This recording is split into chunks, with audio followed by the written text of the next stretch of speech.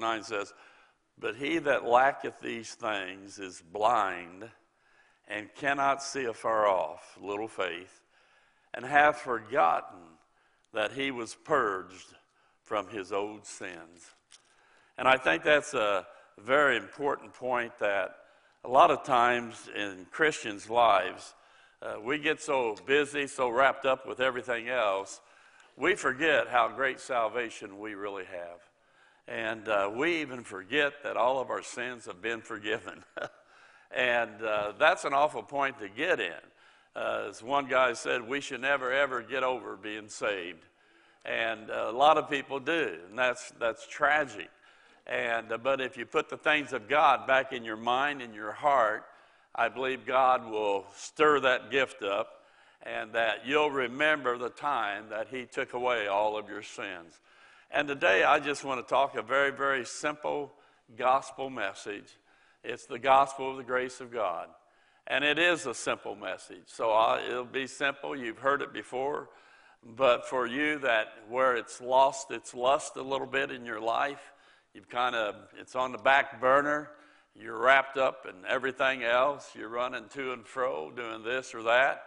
I hope that it reminds you of what you were when Christ found you and what he's done for you once again. And he deserves praise and glory for that, doesn't he? Acts chapter 20, verse 24. "But none of these things move me, neither count I my life dear unto myself, so that I might finish my course," bring it to its conclusion, "with joy, and the ministry which I have received." And what a ministry Paul received.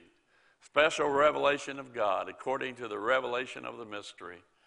"Have received of the Lord Jesus to testify the gospel of the grace of God." Now this, Paul's saying, I want to finish my course in this message that God has given me. And it's the gospel of the grace of God. And I want to stay faithful with that. I don't want to lose that. And God help us not to lose the fact of what has happened to us. There are many groups, they teach and they preach false gospels all over the world today. And the question is, how can one be saved, be forgiven, and know that they're heaven bound? Well, one group, like a lot of Christendom, they believe in lordship salvation, whereas they believe he has to be Lord of all or you can't be saved. The fact that you have to do this, you have to do that in order to know that you're saved. And of course, we don't agree with that, and I'll explain as we go through this. Then there's the Church of Christ who says you have to be water baptized and then maintain certain works in order to keep it. And they might use a verse like, "He that believeth and is baptized shall be saved." And it actually says that in the Bible. And so that's the Church of Christ will say that. Then the Roman Catholic Church says you need to be baptized to wash away your original sin, and then you need to keep the sacraments in order for you to maintain salvation and be able to be in a good position so when you die, you don't have to spend a long time in purgatory. And then the Pentecosts come on the scene, and they say you need to be baptized, and then you need to have evidence of miraculous signs and wonders, of gifts. You have to speak in tongues. You have to heal the sick. You have to do a number of things to give evidence that you're a true child of God. I always remember I was at an apostolic church one time, and people were going nuts that evening. And I had went with a friend that I was working with over in Ohio, and he went forward that night. I knew why he went forward. He was just wanting to make things right with God, and we applaud him for that. And they got in a single file and went through each aisle, just screaming and everything, and 20, 30 people up front speaking in tongues they were saying, and things like that. And I sit back there by myself, and then I saw the pastor and evangelist coming my way, and I knew what they were coming for. But it was unique, I thought. they came up to me and they said this to me: "Have you ever spoken in tongues?" And I says, "No, I haven't." Then they said, "Well, you're not saved then." I said, "Could you show me that in the Bible?" And they looked at me like I was a nut. And they turned around and walked away. They didn't show anything from the Bible whatsoever. I'll never forget that. But some people, they believe that. And then, of course, you have the Jewish people who place you back under the law, say you have to obey the commandments. And then there's the Seventh-day Adventists close to the Jewish people who say you have to have faith, you have to be baptized, you have to follow the law, and then eat certain clean foods in order to be saved.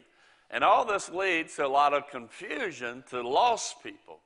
They say nobody can agree with anything, it seems like. And so all these groups, they claim they get their beliefs from the Bible. And the sad thing is they do. That's where they actually do get it from. They get it from the Bible. But they wrongly take passages from the Bible that's not specifically to them. They don't rightly divide the Scriptures. And if you don't rightly divide the Scriptures, you can just about make the Bible mean anything you want it to mean. And that's why it's so dangerous. Example, how many know that there's a difference in how one is saved, how one is to live when one is under law and one is under grace? There's a complete difference of how one is saved with one under law and one under grace. We've said it before that there is time past that God dealt with Israel. There is but now that God's dealing today with the body of Christ. And then after we're raptured out of here, the age is to come when God resumes his dealings with Israel. We are in the but now relationship. And back then, for the Jewish prophetic program, they were looking for their kingdom. It was required of them to believe that Jesus is the Christ, the Messiah, the prophesied one. And then they also had requirements. Some of those requirements would be like repentance, faith, circumcision, obedience to the law. And when they would break the law, they would have to offer an animal sacrifice for their sins. And so there were a lot of things that was required of them. That was under the Jewish kingdom prophetic program in time past. Now, if you're here today and you keep going back there, you're going to get confused. You're going to have all kinds of problems in your theology for sure. But then there's the but now time. Now today, we're under grace. And all that is asked of us today is to believe. We are to believe that we're a sinner, that we of ourselves cannot work or do something that would take away our sin. But we have heard that Jesus Christ is God's Son, and that he died for our sin, he was buried, and he rose again to life.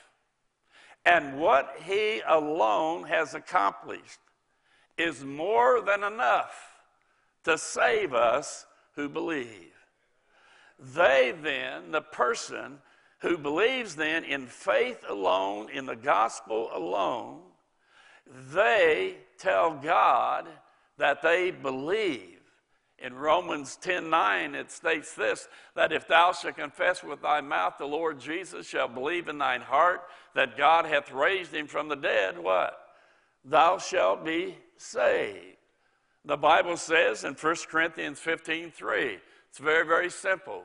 For I delivered unto you, first of all, that which I also received, how that Christ died for our sins. Now that's important, that little statement. Christ died for our sins. Well, what's this about? Romans 6:23, the first part of that verse says, for the wages of sin is death. sin brings about death.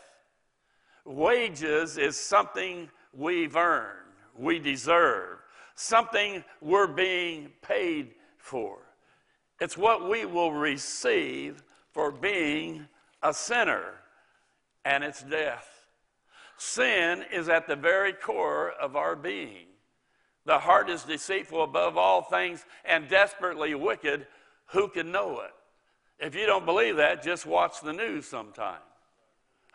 You watch the nightly news and you're ready to shoot yourself. It's crazy what's going on. And today, without the bail reform and all this stuff that's going on, they put them back out in the streets, commit more crimes and release more crimes. I was listening to a guy last night I think it was. He said there was a murder and the guy had been out on his 5th bail. 5 times bailed out just by recognition, not having to pay anything, and just go out and do the crime once again. So let me ask you this question here. You that are without ever sinning, please stand up at this time. You see, we can't do that because all have sinned, right? And there's a penalty, there's a wage for our sin. Hebrews 9:27, as it is appointed unto man once to die. Because of our sin, we will die. This is what sin has earned us. We have to pay for our sin, and our sin says sin brings death. That's what the Bible says. Romans 5:12 says this here.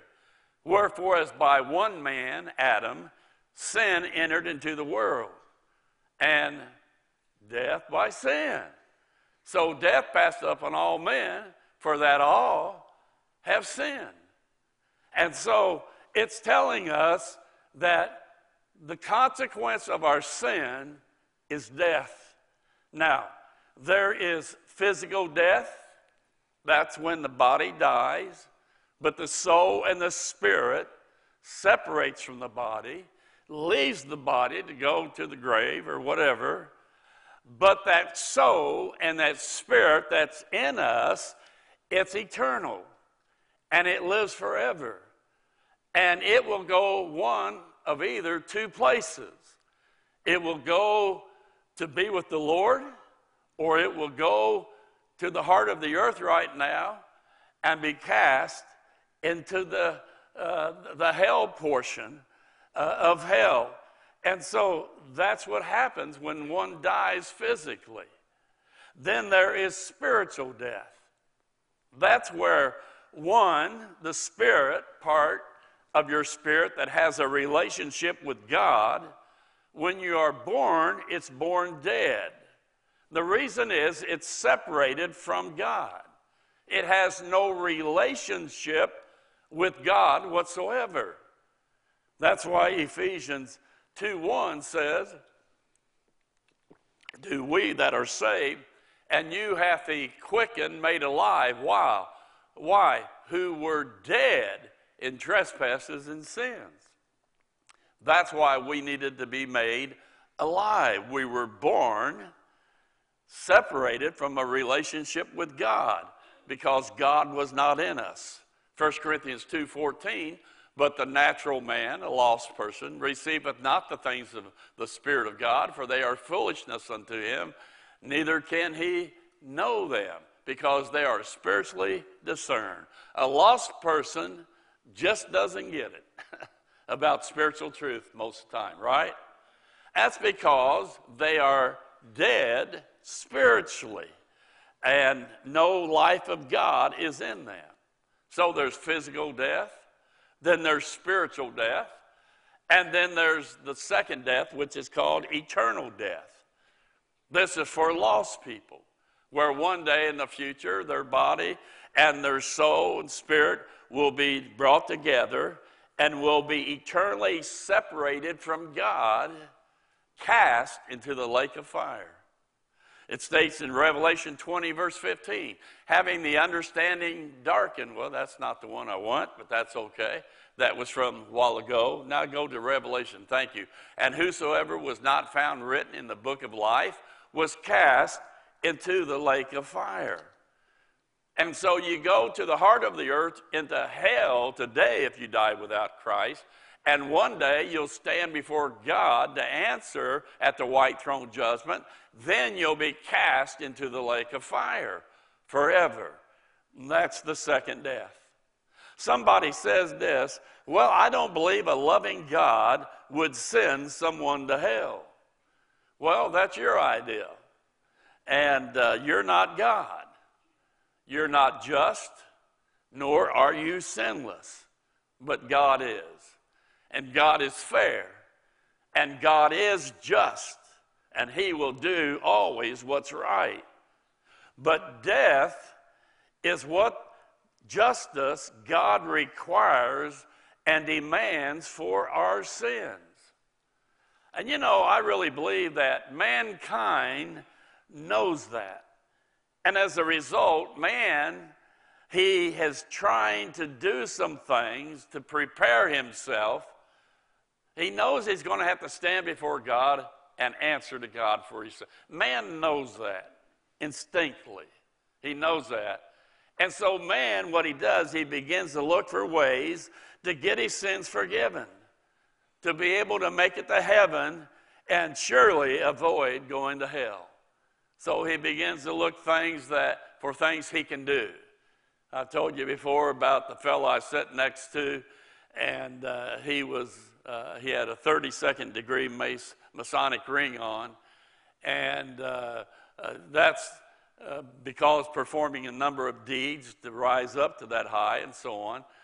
And anyway, I asked him, I said, could I ask you a personal question? He said, sure. I said, will that help get you eternal life? And he looked and he thought for a second. He says, no, but I believe it will keep me out of hell.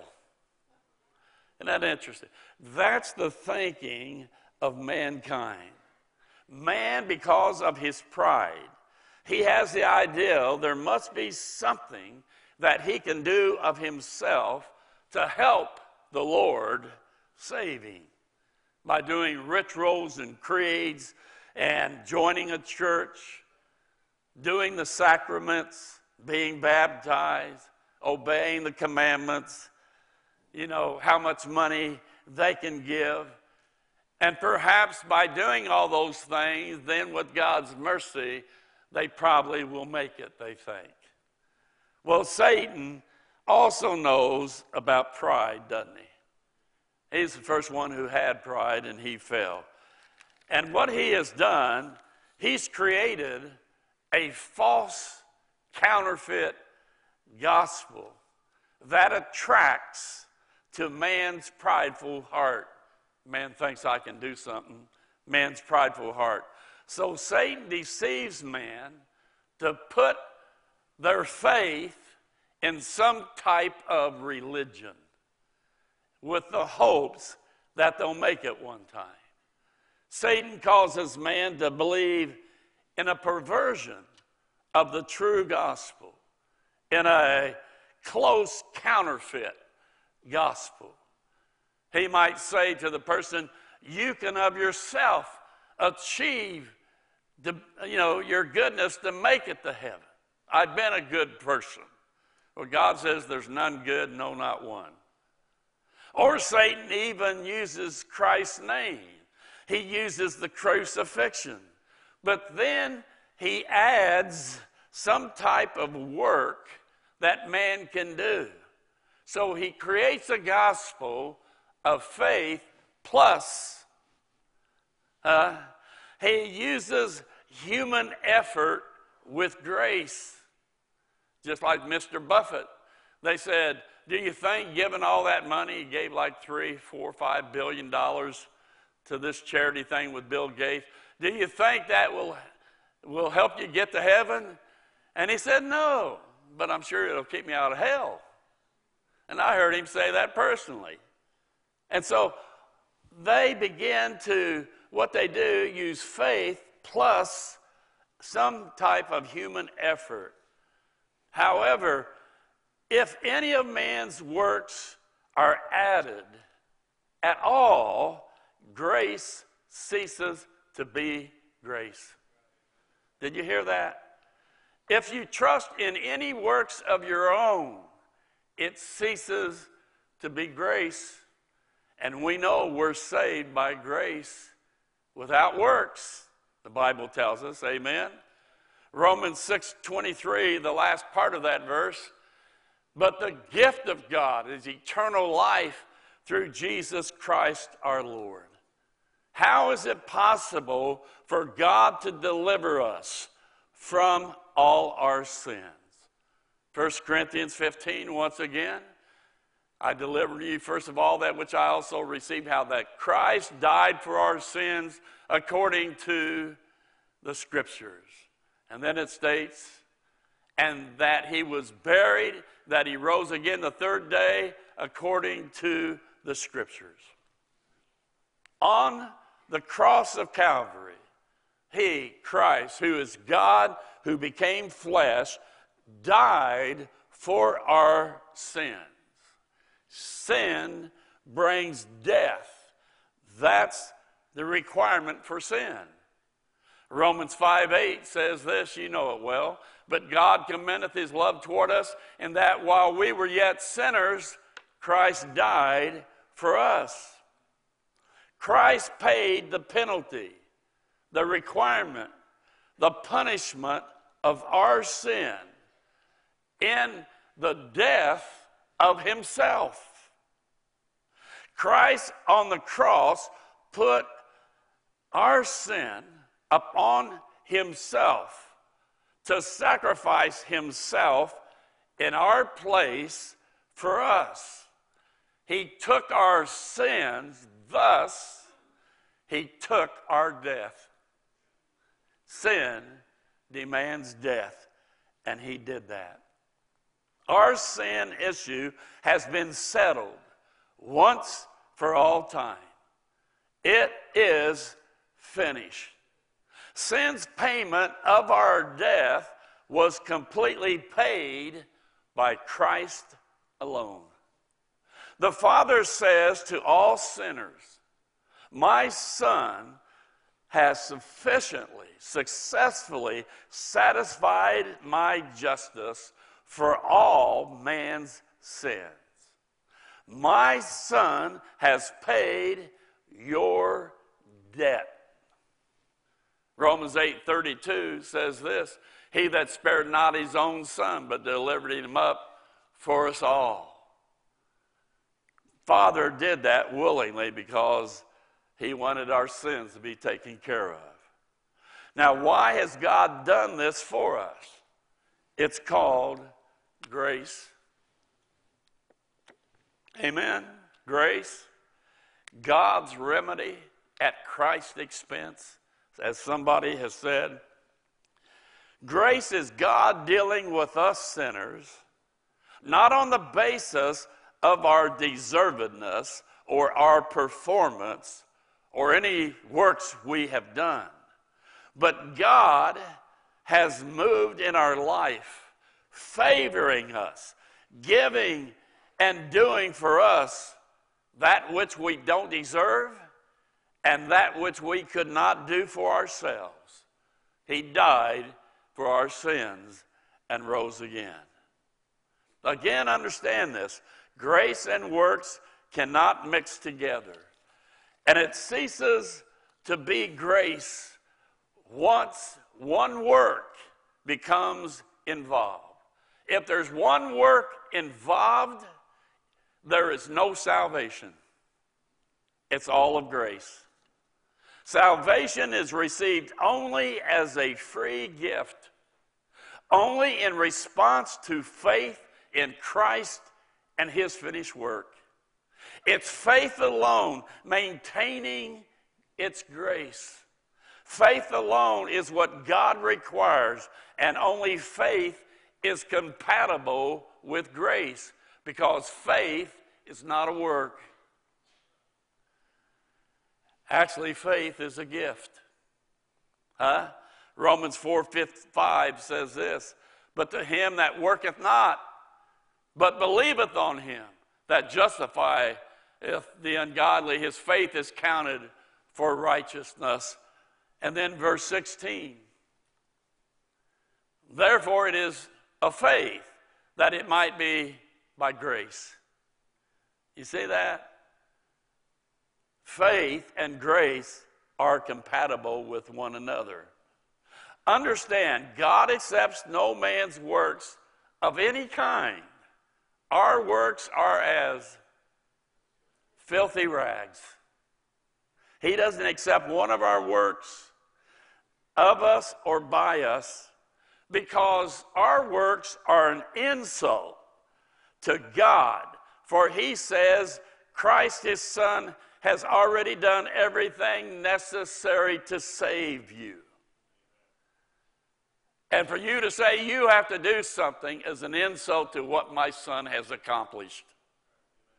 Romans 3:24, being justified freely by his grace. It's free. Verse 27 says, where is boasting then? It is excluded. By what law? Of works? Nay, but by the law of faith. You, when you place your faith from a true heart in who Christ is, he's the Son of God, in what he has accomplished on his death, burial, and resurrection for you and your sin. When you put your faith in that, the Father at that moment, you put your faith in that gospel, accepts his Son's death as payment and makes it your payment for all that was, is, ever will be sinfully wrong with you. Debt paid. And the result of that is Colossians 1:14. In whom we have redemption through his blood, even the forgiveness of sins.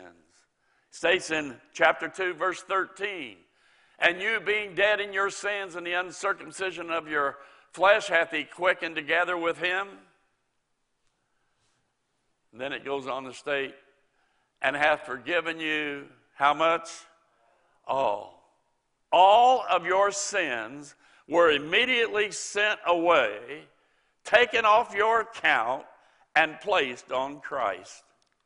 Christ fully, completely, totally, successfully, and forever did away with your sin, all alone by himself, forgiving you eternally. Christ, since he died in our place, paid the debt of our sin, thus guarantees we will never, ever again be in debt because of sin forever. What does all mean, by the way? All of them. Every last one of your sins are forgiven. Past, present, and future. And that's not all. Being out of sin's debt means we don't owe and we will never ever owe again. Being justified, he adds to our account on the plus side. And it means this here, and I'm about done. All our sin has been taken off of our account. It's forgiven. And Christ and his righteousness has been placed to our account. Romans 5:21 says this here. Romans 5:21, that as sin hath reigned unto death, that's what it had been in all of our lives, even so might grace reign through righteousness unto eternal life by Jesus Christ our Lord. Took all my sin, gave me all his righteousness. And when the Father now looks down at me, we who have believed in Christ's work and that alone, he looks at me through his Son. And that's why I'm always accepted now. I don't ever have to worry about sin in my life to block me from my relationship with God, because it's all been forgiven. Now, that doesn't mean license. It just means what great salvation we have. Doesn't it make us say, now I want to live for him? Because of what he's done for me, giving me this forgiveness of all my sin, doesn't it make me say, God, here I am, your will for my life? That's what Christ wants. Ephesians 1:6 says this here, to the praise of the glory of his grace, wherein he hath made us accepted in the beloved. I don't have to fear one day I'm in, one day I'm out. One day I'm in favor, next day I'm out of favor. I'm always accepted. Why? I'm in his beloved. When you got saved, he took you out of Adam, your place of sin. Sin will bring death and you'll go to hell. But he took you out by the Spirit of God, and he baptized you, placed you, immersed you, identified you now in the person of Jesus Christ. Old things are passed away. Behold, all things have become new. All because of this gospel. And how in the world can I live my life not realizing how great salvation I really have? How could I forget that I've been purged from all of my sins through the blood of Christ? Amen? Let's close our eyes. And with our eyes closed, let me just say to you, how many of you say, I know that I'm saved, all my sins have been forgiven, and I'm grateful? I'd like for you to raise your hand right now. God bless you. God bless you. Now, if you could not raise your hands, you could not say that, why don't you right there where you are this moment, why don't you bow your heart and say, God, I believe.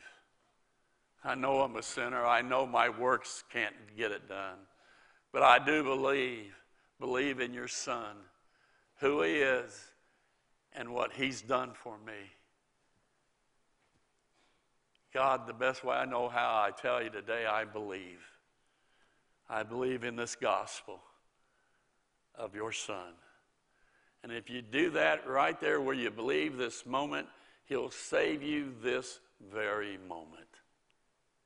Father, we thank you for the day that you touched our hearts. You opened up our understanding so we could see our sinfulness, but yes, then see the work of Christ. That is our answer. Thank you that we put our faith in him, and you redeemed us, and you forgave us all of our sins, and you gave us new life. You have a purpose for us now, and God, may we live it to the fullest, because we are grateful for what you've done for us. Not because a mom, a dad, or the preacher, or somebody's over our heads and say, do this, do that. But Lord, out of love of our hearts for you, we say, your will be done for our life. In Jesus' name. And everybody said, amen. We hope that you received a blessing from today's broadcast. We would love to have you to visit us in person. You can watch us live and view past services on our website at gpindy.net. For more information, please visit our website or contact us by phone. Until next week, may God richly bless you is our prayer.